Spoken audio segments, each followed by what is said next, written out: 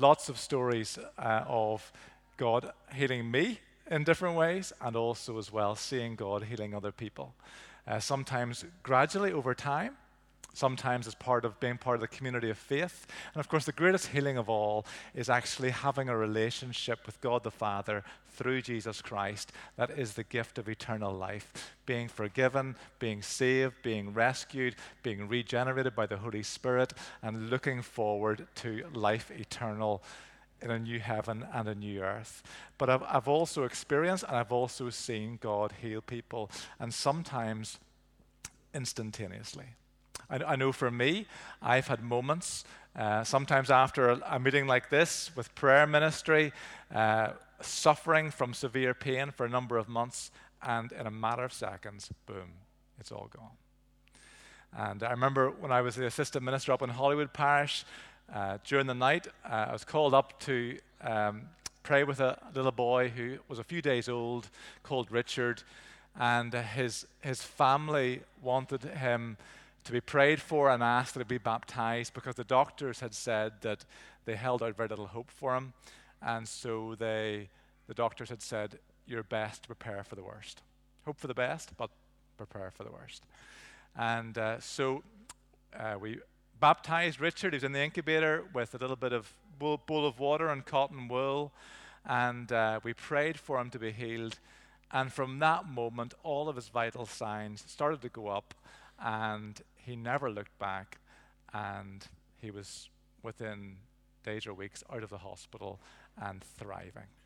A number of years later, I was in the lift in the Ulster Hospital, and I recognized the mom, and she had a number of children, and she had this young boy, and it was Richard, and he was just a healthy wee boy.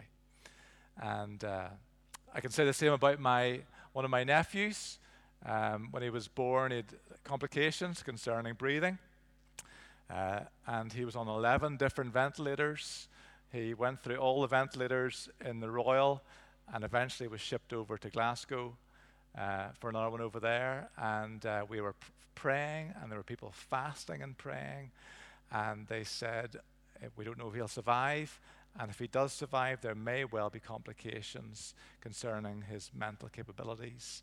And he is now a medical student and has thrived physically, mentally, over this last 18 years. So, who else has experienced God's healing power? You don't have to go into much detail, but do tell us, encourage us with some way that God has brought healing in people's lives. Go on, be brave. Okay, Fran, you're first. Thanks, Fran. I had terrible trouble with my hip and right leg, and I had a limp. I had it for quite a while, and I was in the church, and my sister left her handbag on the seat, and I limped down to give it to her, and she said to me, Eileen has great healing power with joints and things, and she asked Eileen, would she pray for my hip? And I couldn't even walk up the steps coming into the church without using the rails. And Eileen prayed on me. She spent quite a time with me.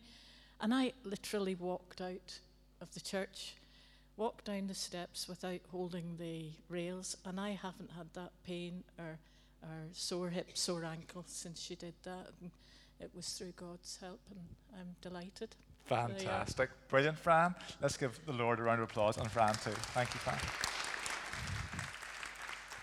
Did I see your hand up, Sybil? Yes, my second child, my daughter, was diagnosed with cancer on her kidney at the age of 4, and she was treated for 3 years with chemotherapy and radiotherapy. And at the end of the 3 years, the doctor says there's nothing more we can do. If we give her any more treatment, it'll damage her other organs. So they stopped the treatment and told us she had 3 to 4 months to live.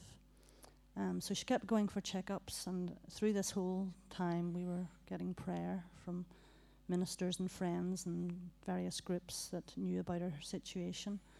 And the 3 to 4 months came and went, and the doctors checked her up They said that the cancer, which had come back on her lungs, had not developed, and that they put it down to being scar tissue on her lungs. And she's now 28, and she's well and alive, and we praise God for that. Fantastic. Brilliant. Thanks, Sybil. Anybody else? There's Bob. Brilliant, Bob. Thank you. I just say, Bob, as well, thank you for your lovely jam you gave me at Christmas. Delicious. Thank you very much indeed. In 2014, Noreen and I were on a cycling holiday. I overbalanced on my bike because my pack had shifted and dislocated my shoulder. That was the end of the cycling holiday. It became a walking holiday after that. And it was shortly after that I started attending the parish. Noreen said, go up for prayer for your shoulder, which I did. At that stage, I couldn't lift my arm above about there. And the prayer was that it would be healed like that. Well, it wasn't, but after some physiotherapy, I found I could raise my arm as normal. But I was supposed to, I had a torn tendon, and I was supposed to get surgery for the tendon, but the NHS was very slow about it, and I had another x-ray, another scan anyway. They said, oh, it's torn a bit more than it was, but it wasn't bothering me at all. They never came back to me, so I checked with my doctor recently, and he said, show me how much movement you've got in your arm. I showed him. He said, well, if you'd had surgery and you had a result like that, we would be delighted. So it twinges a little bit just to remind me how God has blessed me. Brilliant. Thank you, Bill. Nice. Great, Hazel. Thank you. There you go. As part of HOTS on a Wednesday morning, we can pray for people out in the street, we can pray for people in the church, and we never actually hear what happens. We will have occasions where people will come up to us in the street and say, thank you, you prayed for us many years ago, and just to let you know what has happened, the outcome.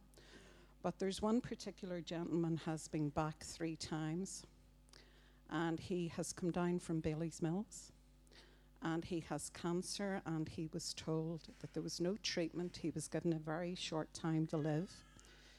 He came down one Wednesday morning with his wife, and Eileen and the team prayed for him, and he has been back twice since. The doctors are amazed that he is here.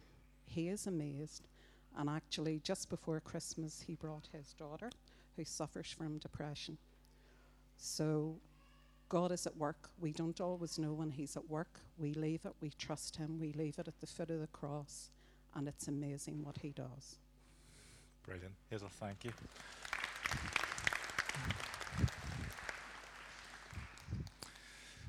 So God is a God who heals, and God is a God who heals today. I know over these last months we've been talking about just the kingdom of God venture, the sphere of influence of the Lord that is extending and advancing all the time. And that's because Jesus came to live and die and rise to usher in the kingdom of God on earth.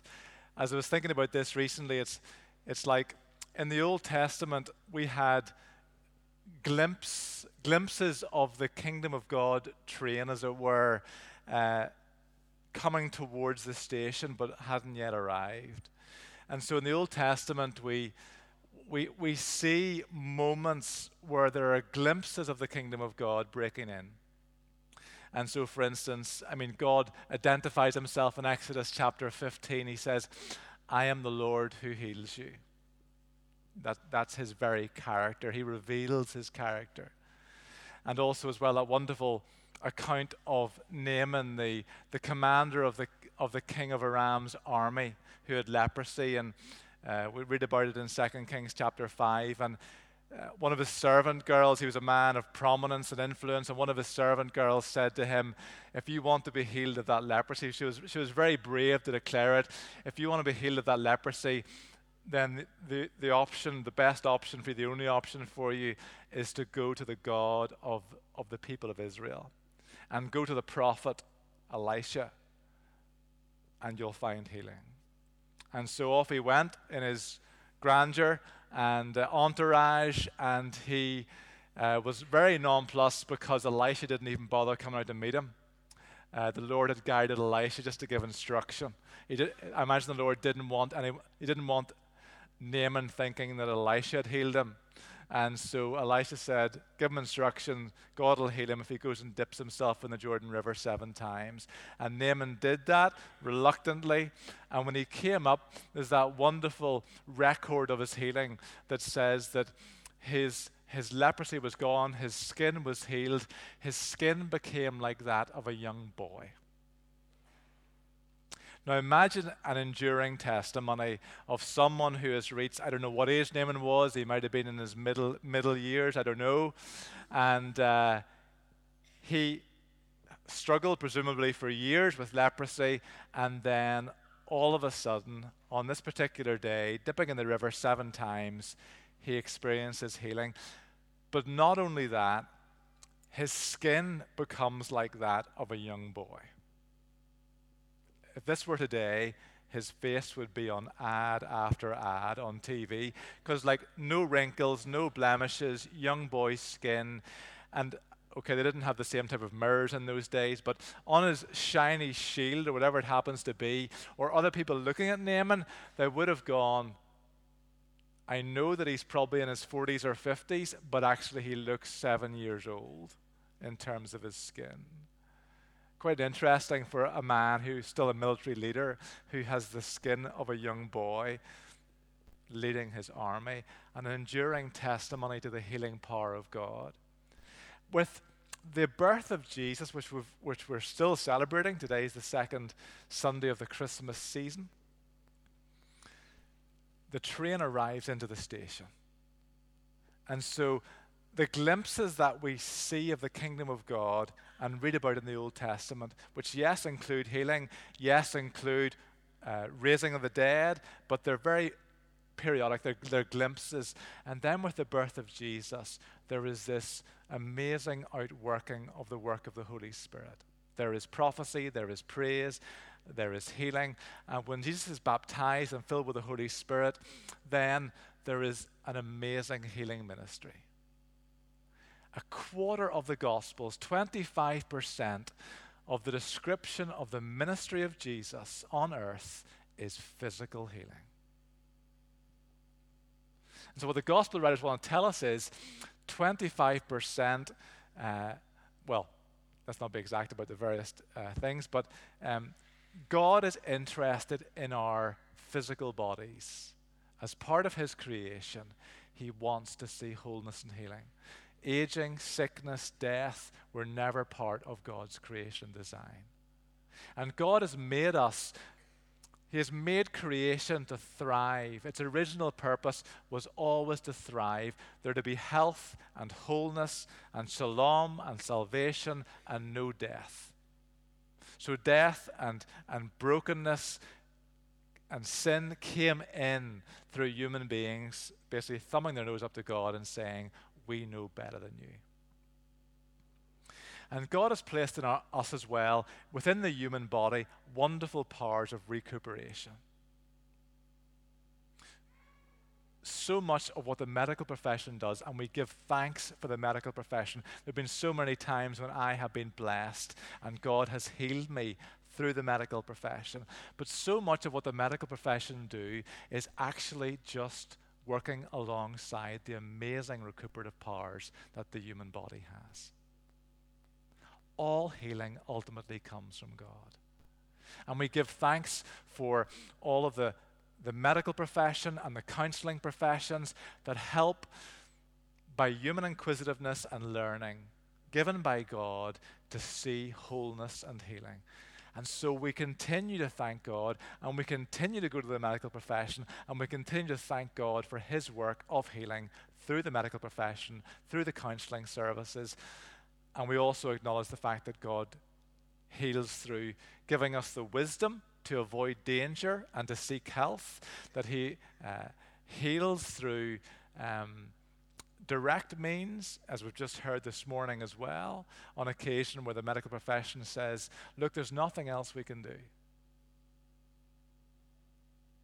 And for us, that's not a full stop.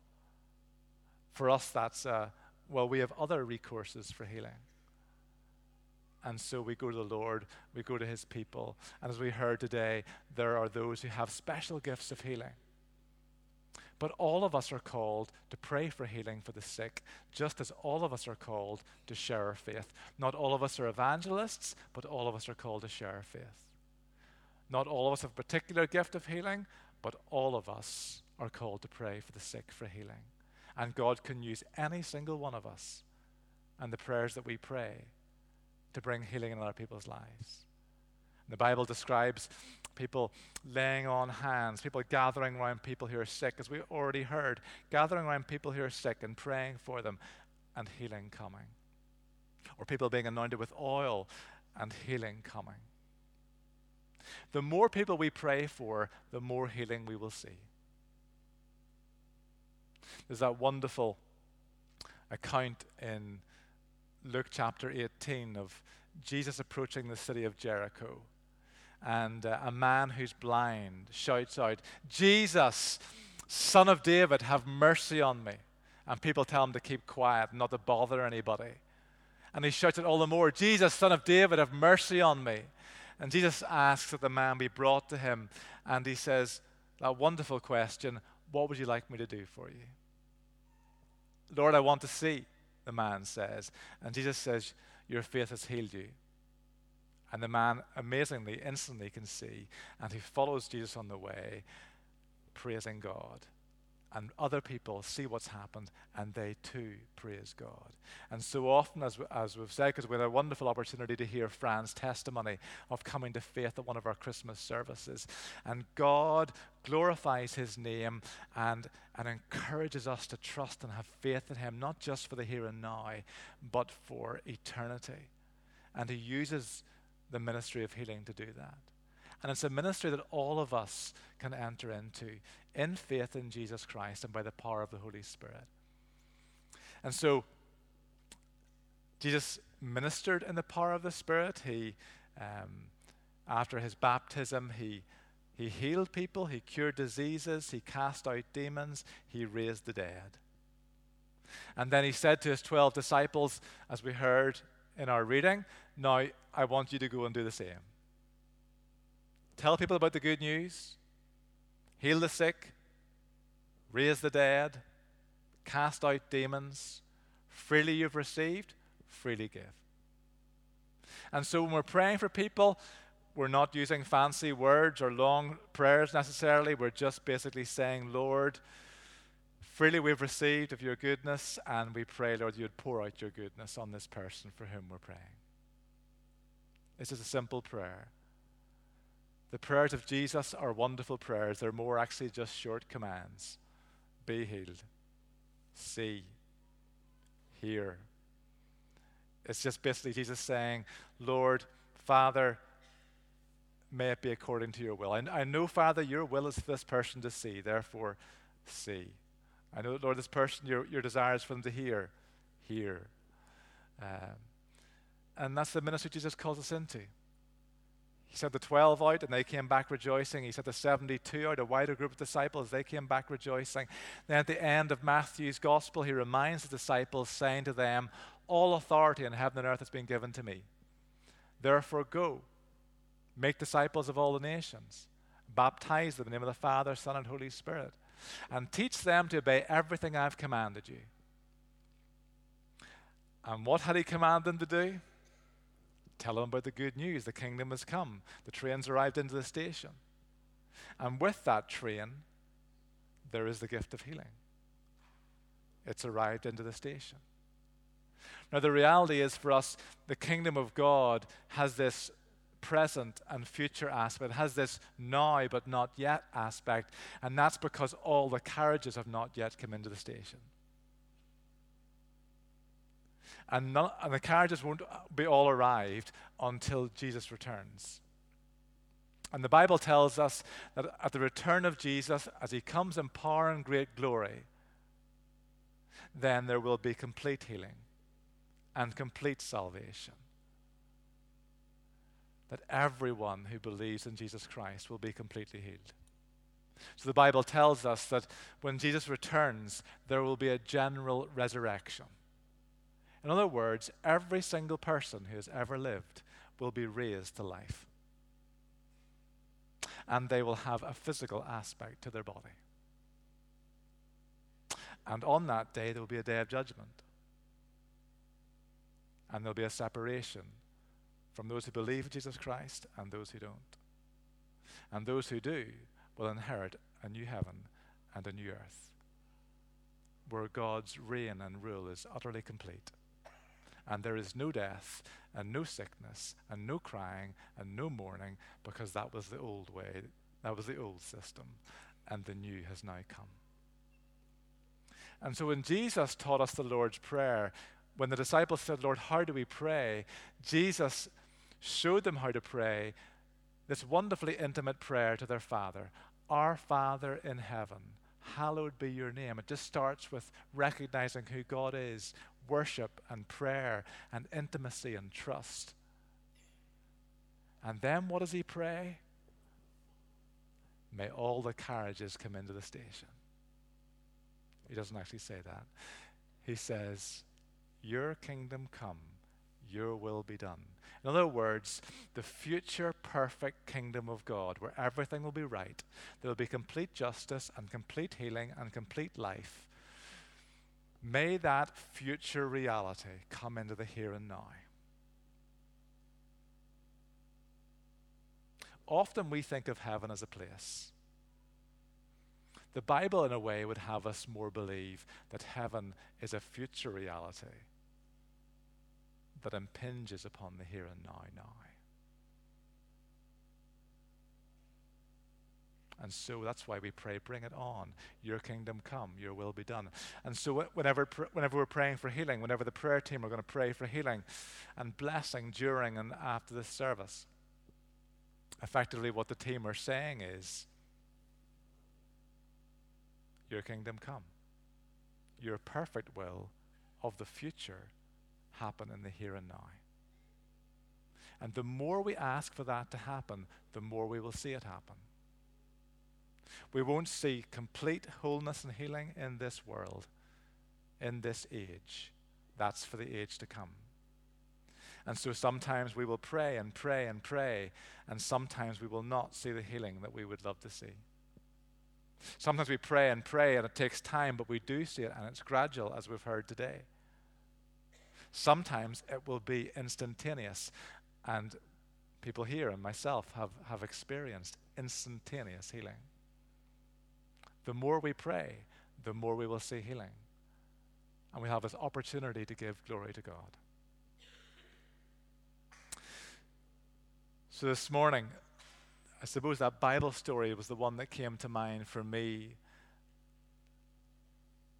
I wonder what it is in your life or in the life of your family or your friends where you want to say today, I'm not having it.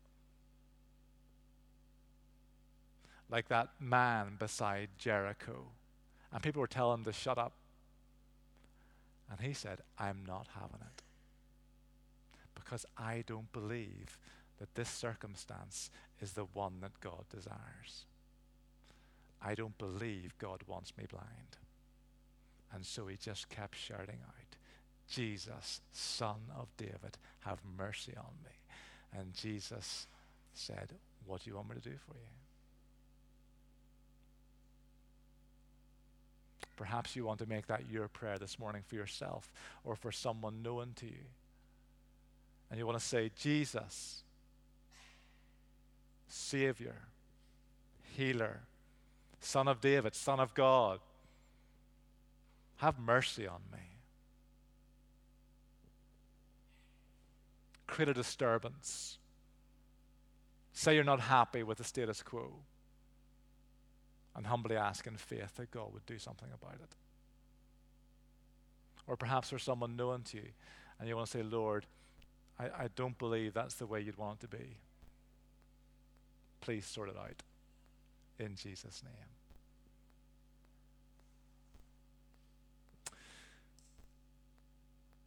I think we stand now and sing, don't we? Are we going to do that? And so during communion today, as usual, we come up the middle and bread and non-alcoholic wine, and beyond those with the non-alcoholic